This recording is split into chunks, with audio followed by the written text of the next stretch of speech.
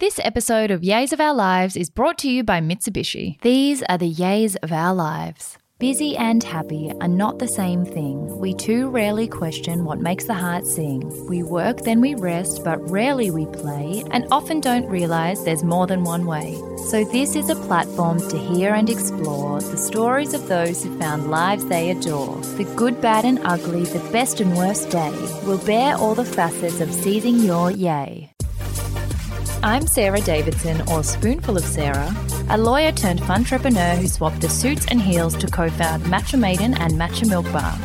Seize the Yay is a series of conversations on finding a life you love and exploring the self-doubt, challenge, joy and fulfillment along the way. Back in your ears again, beautiful people. How time is flying by. It's been another crazy week for everyone of a crazy year, and in amongst the madness, the Yayborhood has truly kept me going. Oh my gosh, I sound like a broken record. I know I say it all the time, but it's true. A few days ago was the anniversary of the Seize the Yay book coming out, which I still can't believe is a thing.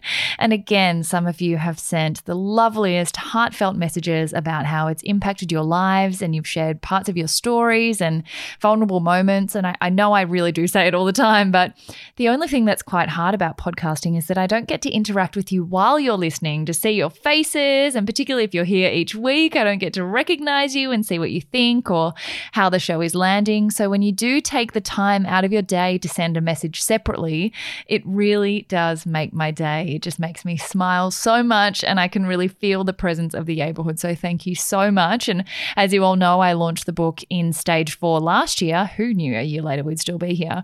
But it was really weird to not be able to see it go out into the world. But you all have made it so special over the past year. So thank you so much. It's just been an absolute joy to build this Yayborhood particularly over the past 18 months to 2 years.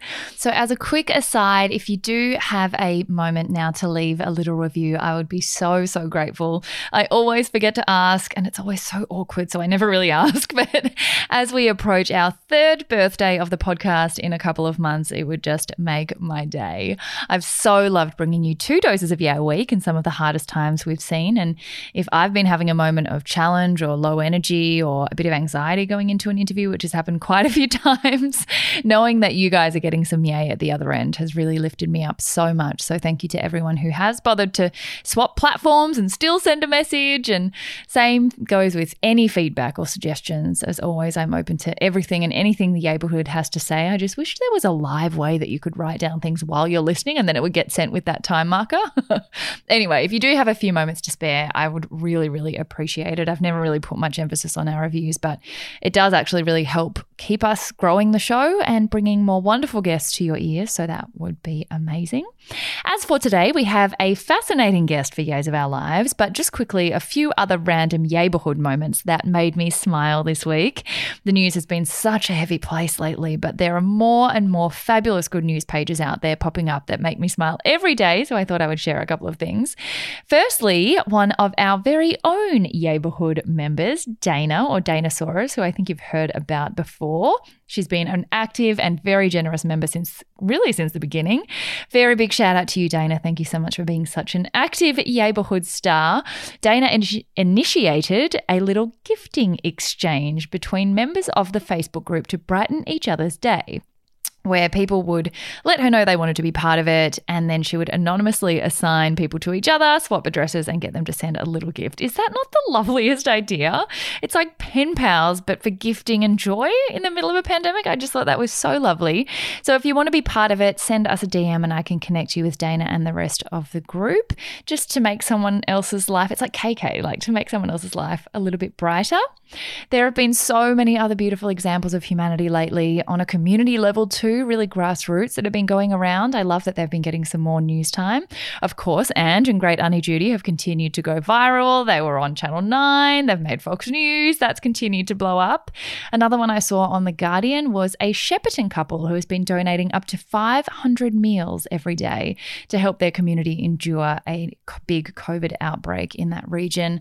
The owners of an Albanian restaurant that has been in place for 3 decades have been working tirelessly to help support the regional city in the midst of the outbreak. And I'm sure there are many, many others working similarly on the ground as unsung heroes in their own communities. I just think that was such a lovely story that one restaurant and one couple have taken it upon themselves. Across the world, you may have seen some pretty terrifying news out of Texas about abortion laws, including the possibility of suing Lyft or Uber drivers who aid and abet an illegal abortion. But Lyft and Uber both announced that they will cover 100% of the legal fees of any drivers who are sued under those laws.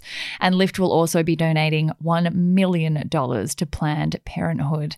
I really love when companies use their power in business for societal causes for good. I think corporations can get such a bad rap, but sometimes they really pull through and show the human side of things. So I thought amongst all the quite serious and shocking news that has come out about those legal changes, that was a really shining light in the news cycle.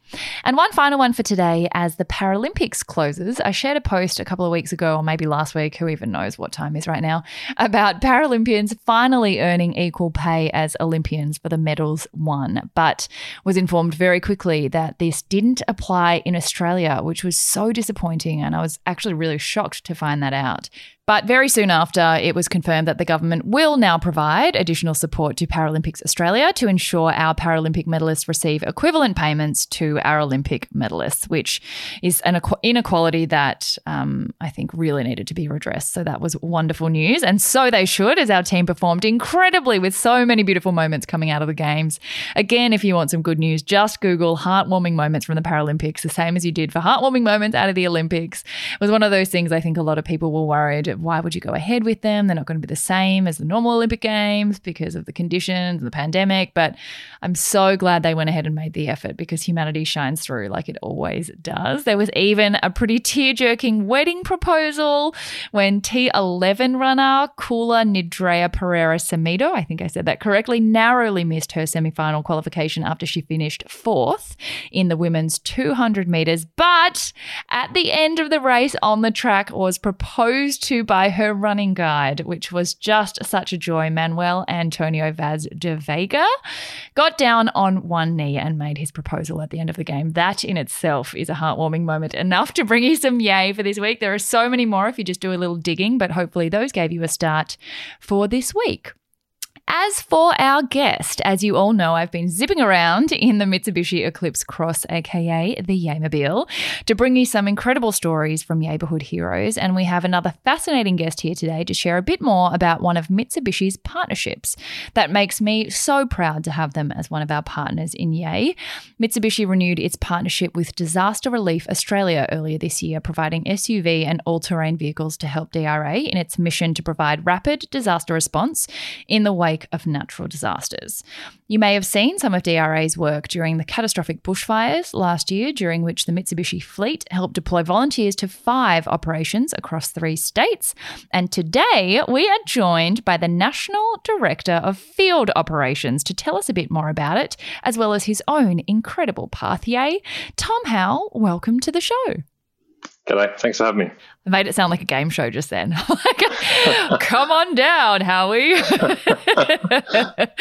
Thank you so much for your time. I know that you are actually an incredibly busy person and have some operations on the go at the moment, so I appreciate it so much. Don't worry. I thought before we get into your work with DRA, this show is all about people's pathways and how they end up in the positions that they find themselves. So I won't make you go all the way back to Mount Liddell Mercy College, but I will start just to creep on you there. I would love to start with your time in the Army. I'm fascinated by paramedicine. I know you worked in PNG as well. So talk us through a little bit of the backstory before we get into disaster relief. Yeah, sure. I guess I'd always had a passion for traveling. I wanted to see as much of the world as I could when I finished school. I've come from a family where I've got some military history there. My grandfather was in the military and my mum is a nurse, so I sort of had an interest in healthcare as well. I didn't have too much interest in paying for university, to be honest. So I thought, what's a good way I can get an education and travel the world and get some really good experiences. And I had some people I knew that had joined the military, and I spoke to them a lot about it, and they really recommended it, thought it would suit me. I was a real outdoors sort of kid, grew up on a farm, so really interested in, getting out in the field and I guess learning about the medical side of the house as well.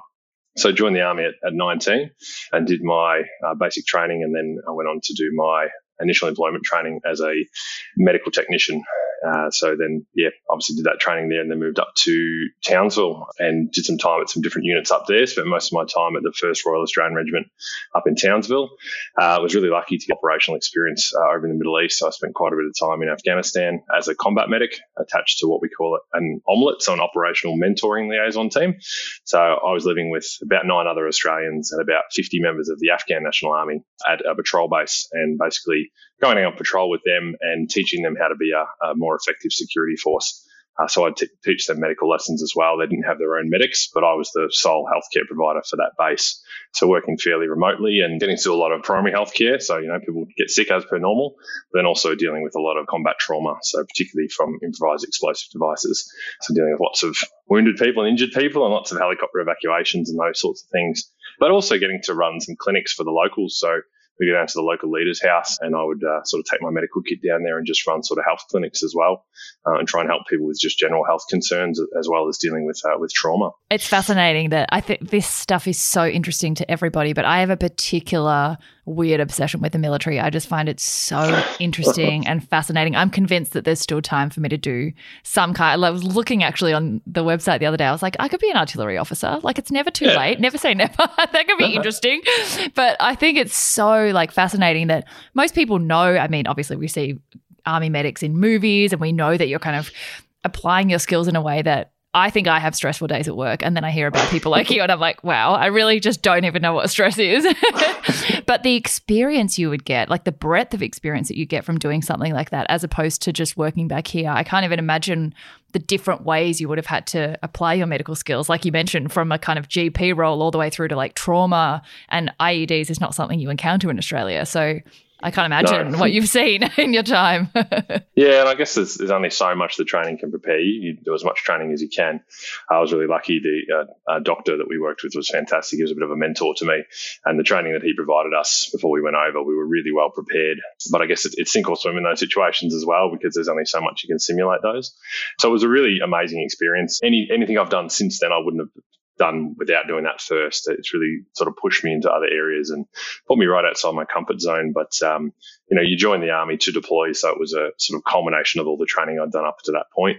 And I had obviously some bad experiences over there, but overall it was a really positive experience for me. And as a, what was I, 21, 22 at the time. It was pretty eye-opening for a young bloke to get sent over to the Middle East and be the only healthcare provider there. So working fairly autonomously a lot of the time, a lot of responsibility as well. Oh my gosh, I can't even imagine the weight on your shoulders. Like at 21, I was like drunk in a nightclub somewhere and you're like the primary medical carer for like a whole region. Oh, we did plenty of that when we got home. So. Well, you earned it. Yeah. And that's another thing you mentioned, that like what you did there set you up for everything else that comes next. I think something that's really fascinating about Pathways is that even though now what you're doing, like the dots connect with hindsight, at the time I can imagine coming home from like the reverse culture shock, firstly, of being at this level of adrenaline and pace and speed to a very quiet kind of stable time in Australia, and then trying to find your place in the world coming back from that the next step wouldn't necessarily be as clear. How did you then make a decision about what you were going to do and integrate back into life? Of course, you went back into full-time firefighting, which is not exactly a chill job.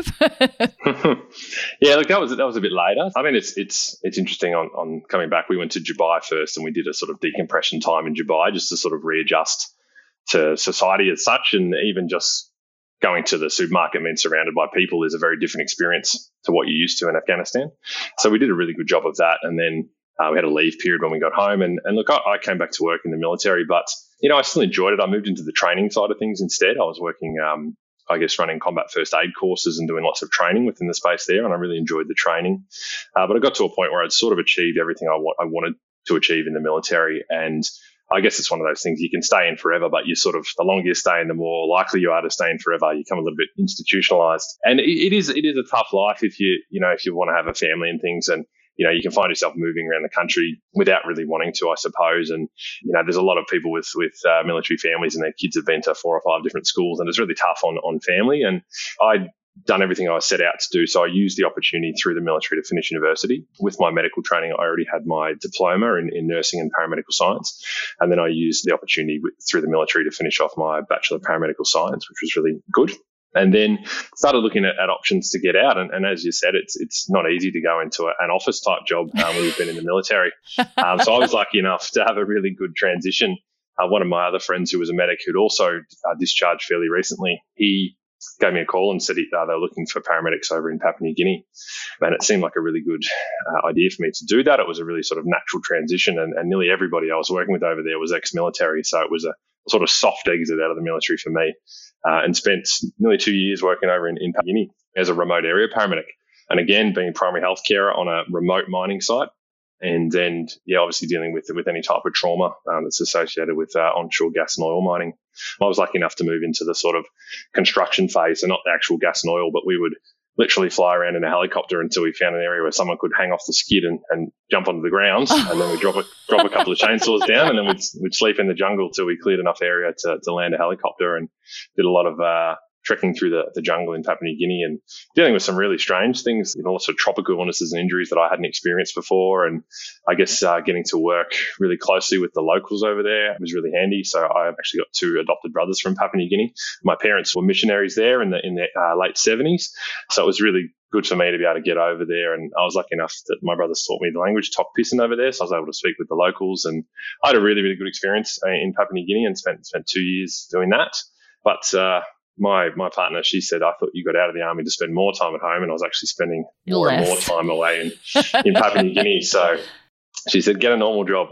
It was, so 2 years of that was sort of enough. And then I did try, I guess, my first sort of normal job. I started work as a specialised health trainer. Again, I really liked doing the instructing in the military, so I thought it was a natural progression. So I moved to an RTO and started delivering everything from basic first aid training right up to specialised health training, and then worked my way up in that company to be the general manager of training there, and I guess facilitating training all across the country with a national team, and really doing some specialised health training for a lot of the police forces in Australia, and I guess things that more sort of my military style, so ballistic wound management, gunshot wound training, those sorts of things. So cool. Yeah. Enjoyed that. And then, I guess I'd always had an interest in the fire brigade. I had some friends who had transitioned out of the military, and they were in the fire brigade, so they absolutely loved it. I sort of had the option whether to go into, civilian paramedic role or fire brigade. And I guess I wanted to move into a new area, and I was looking at a long-term career, and the fire brigade is a really good career to sort of everyone. So many people in there have done 30 years plus in the fire brigade. No one tends to leave.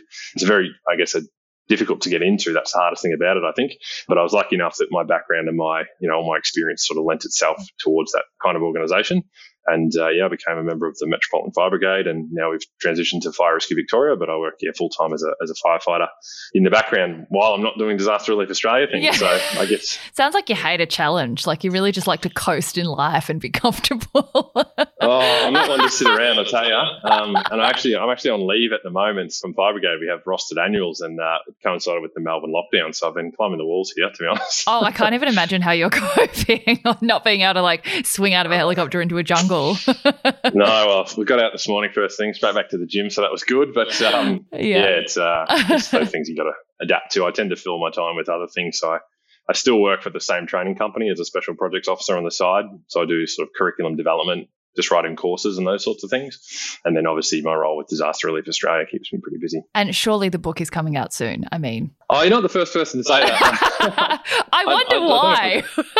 I'm not sure I've got the time, to be honest, as yet. That's true. You need a ghostwriter. Yeah. But look, Disaster Relief Australia is probably my passion as well. I've been doing it as a volunteer for a number of years. I sort of, as all good things start over a beer with a mate. One Anzac Day, he said, can you help me out with some training for this veteran organisation that I work for?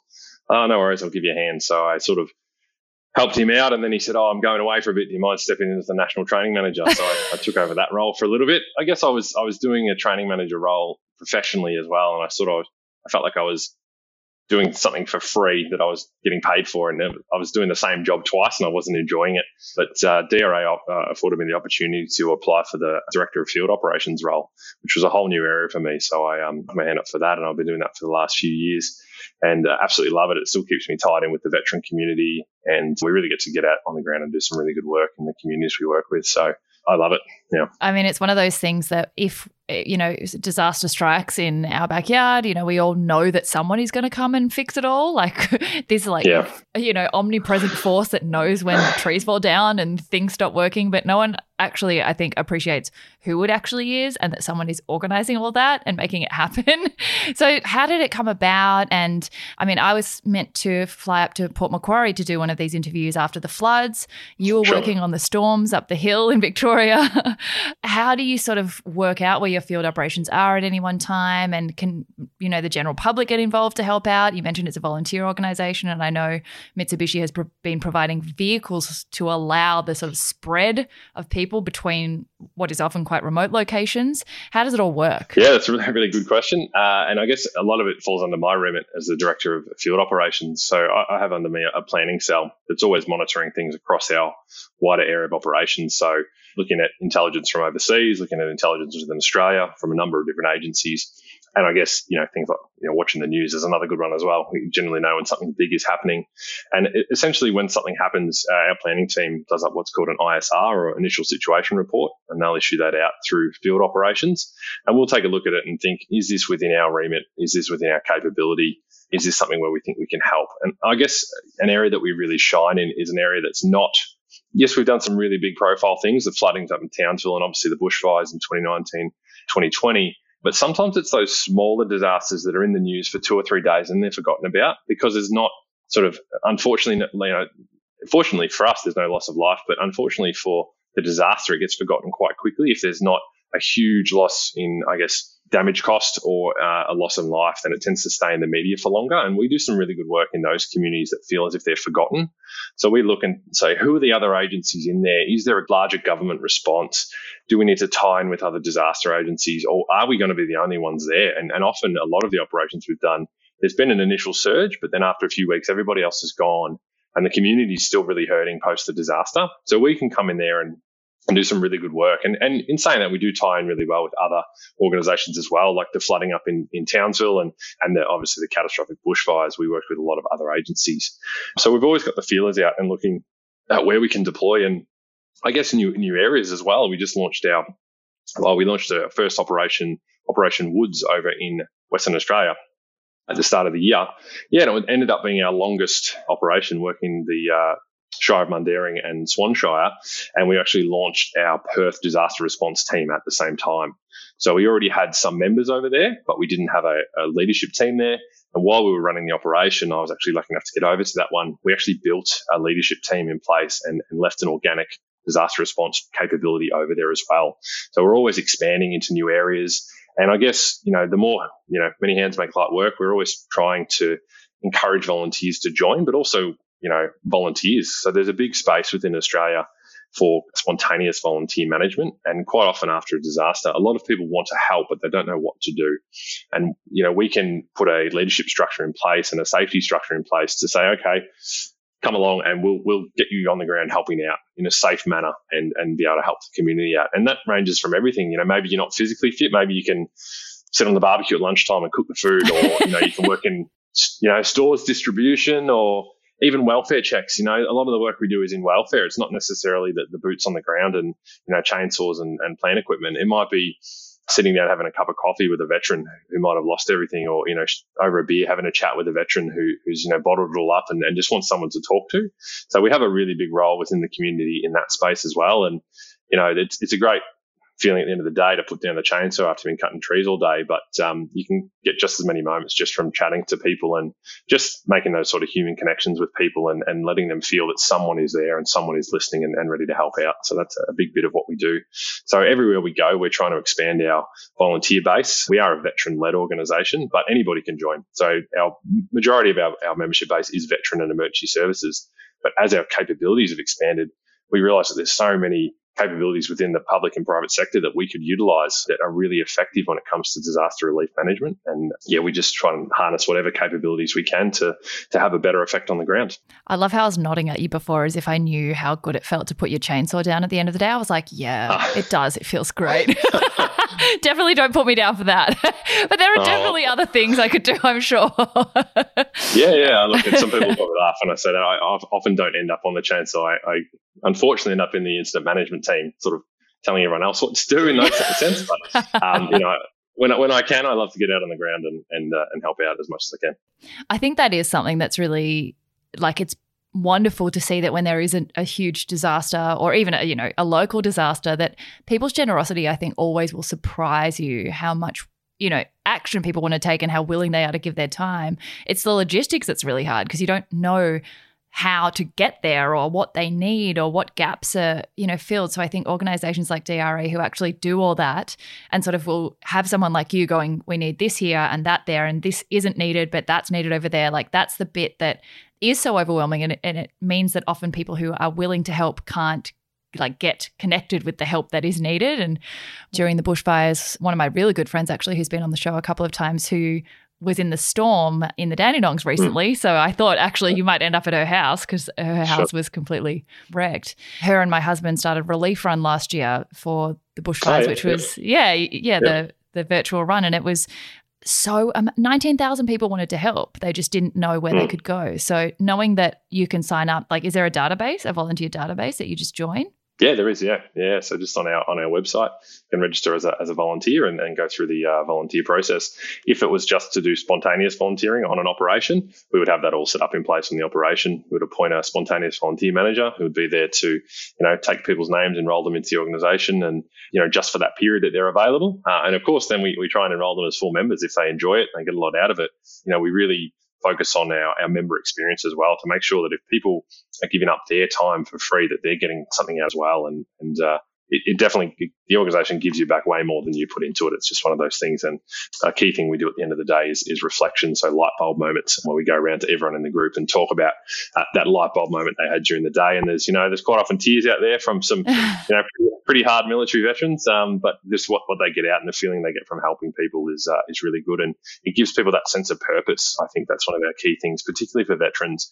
A lot of veterans, when they leave the military, become disengaged and they find they lose that purpose. And this, we use, semi-military terms, and it has a military feel to our structure, the way we have our leadership structure, and it's really familiar for veterans. Of course, civilians and emergency services fit into that really well also, but that sense of purpose is really important for our veterans. Well, we in the military do really appreciate when you use words like deploy for operations. I really felt quite at home when you use that word. Yeah, sure. Yeah, and look, we get new people coming in and we have our forward operating base set up, and, there'll be a whiteboard there with, the daily sort of what we do today. I'll have Reveille at a certain time. And even just seeing that, it makes the veterans really at ease to have some familiar terms. And you see them start talking and they share the same language with people. And it's really good to see. And, I've seen people come to day one of an operation, or not even operation, just our core operations, which is our induction.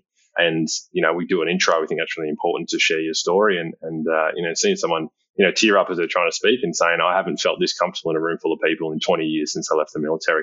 So it's pretty amazing what the organisation does. Yeah. I think that's wonderful that it's not just the services that you're providing to people affected by disasters, but the platform you create for volunteers to actually feel like they have some purpose in life, because that transition back into society, I don't think people who haven't known someone who's come back or who aren't a military family or don't have friends or exposure to the military, don't see the reverse culture shock that happens because you can't, there's this book that I love, I talk about it all the time, and it's I'm sure very embellished, but it's called Emergency Sex, and it was banned in the UN bookshop. I don't know if you've heard of it.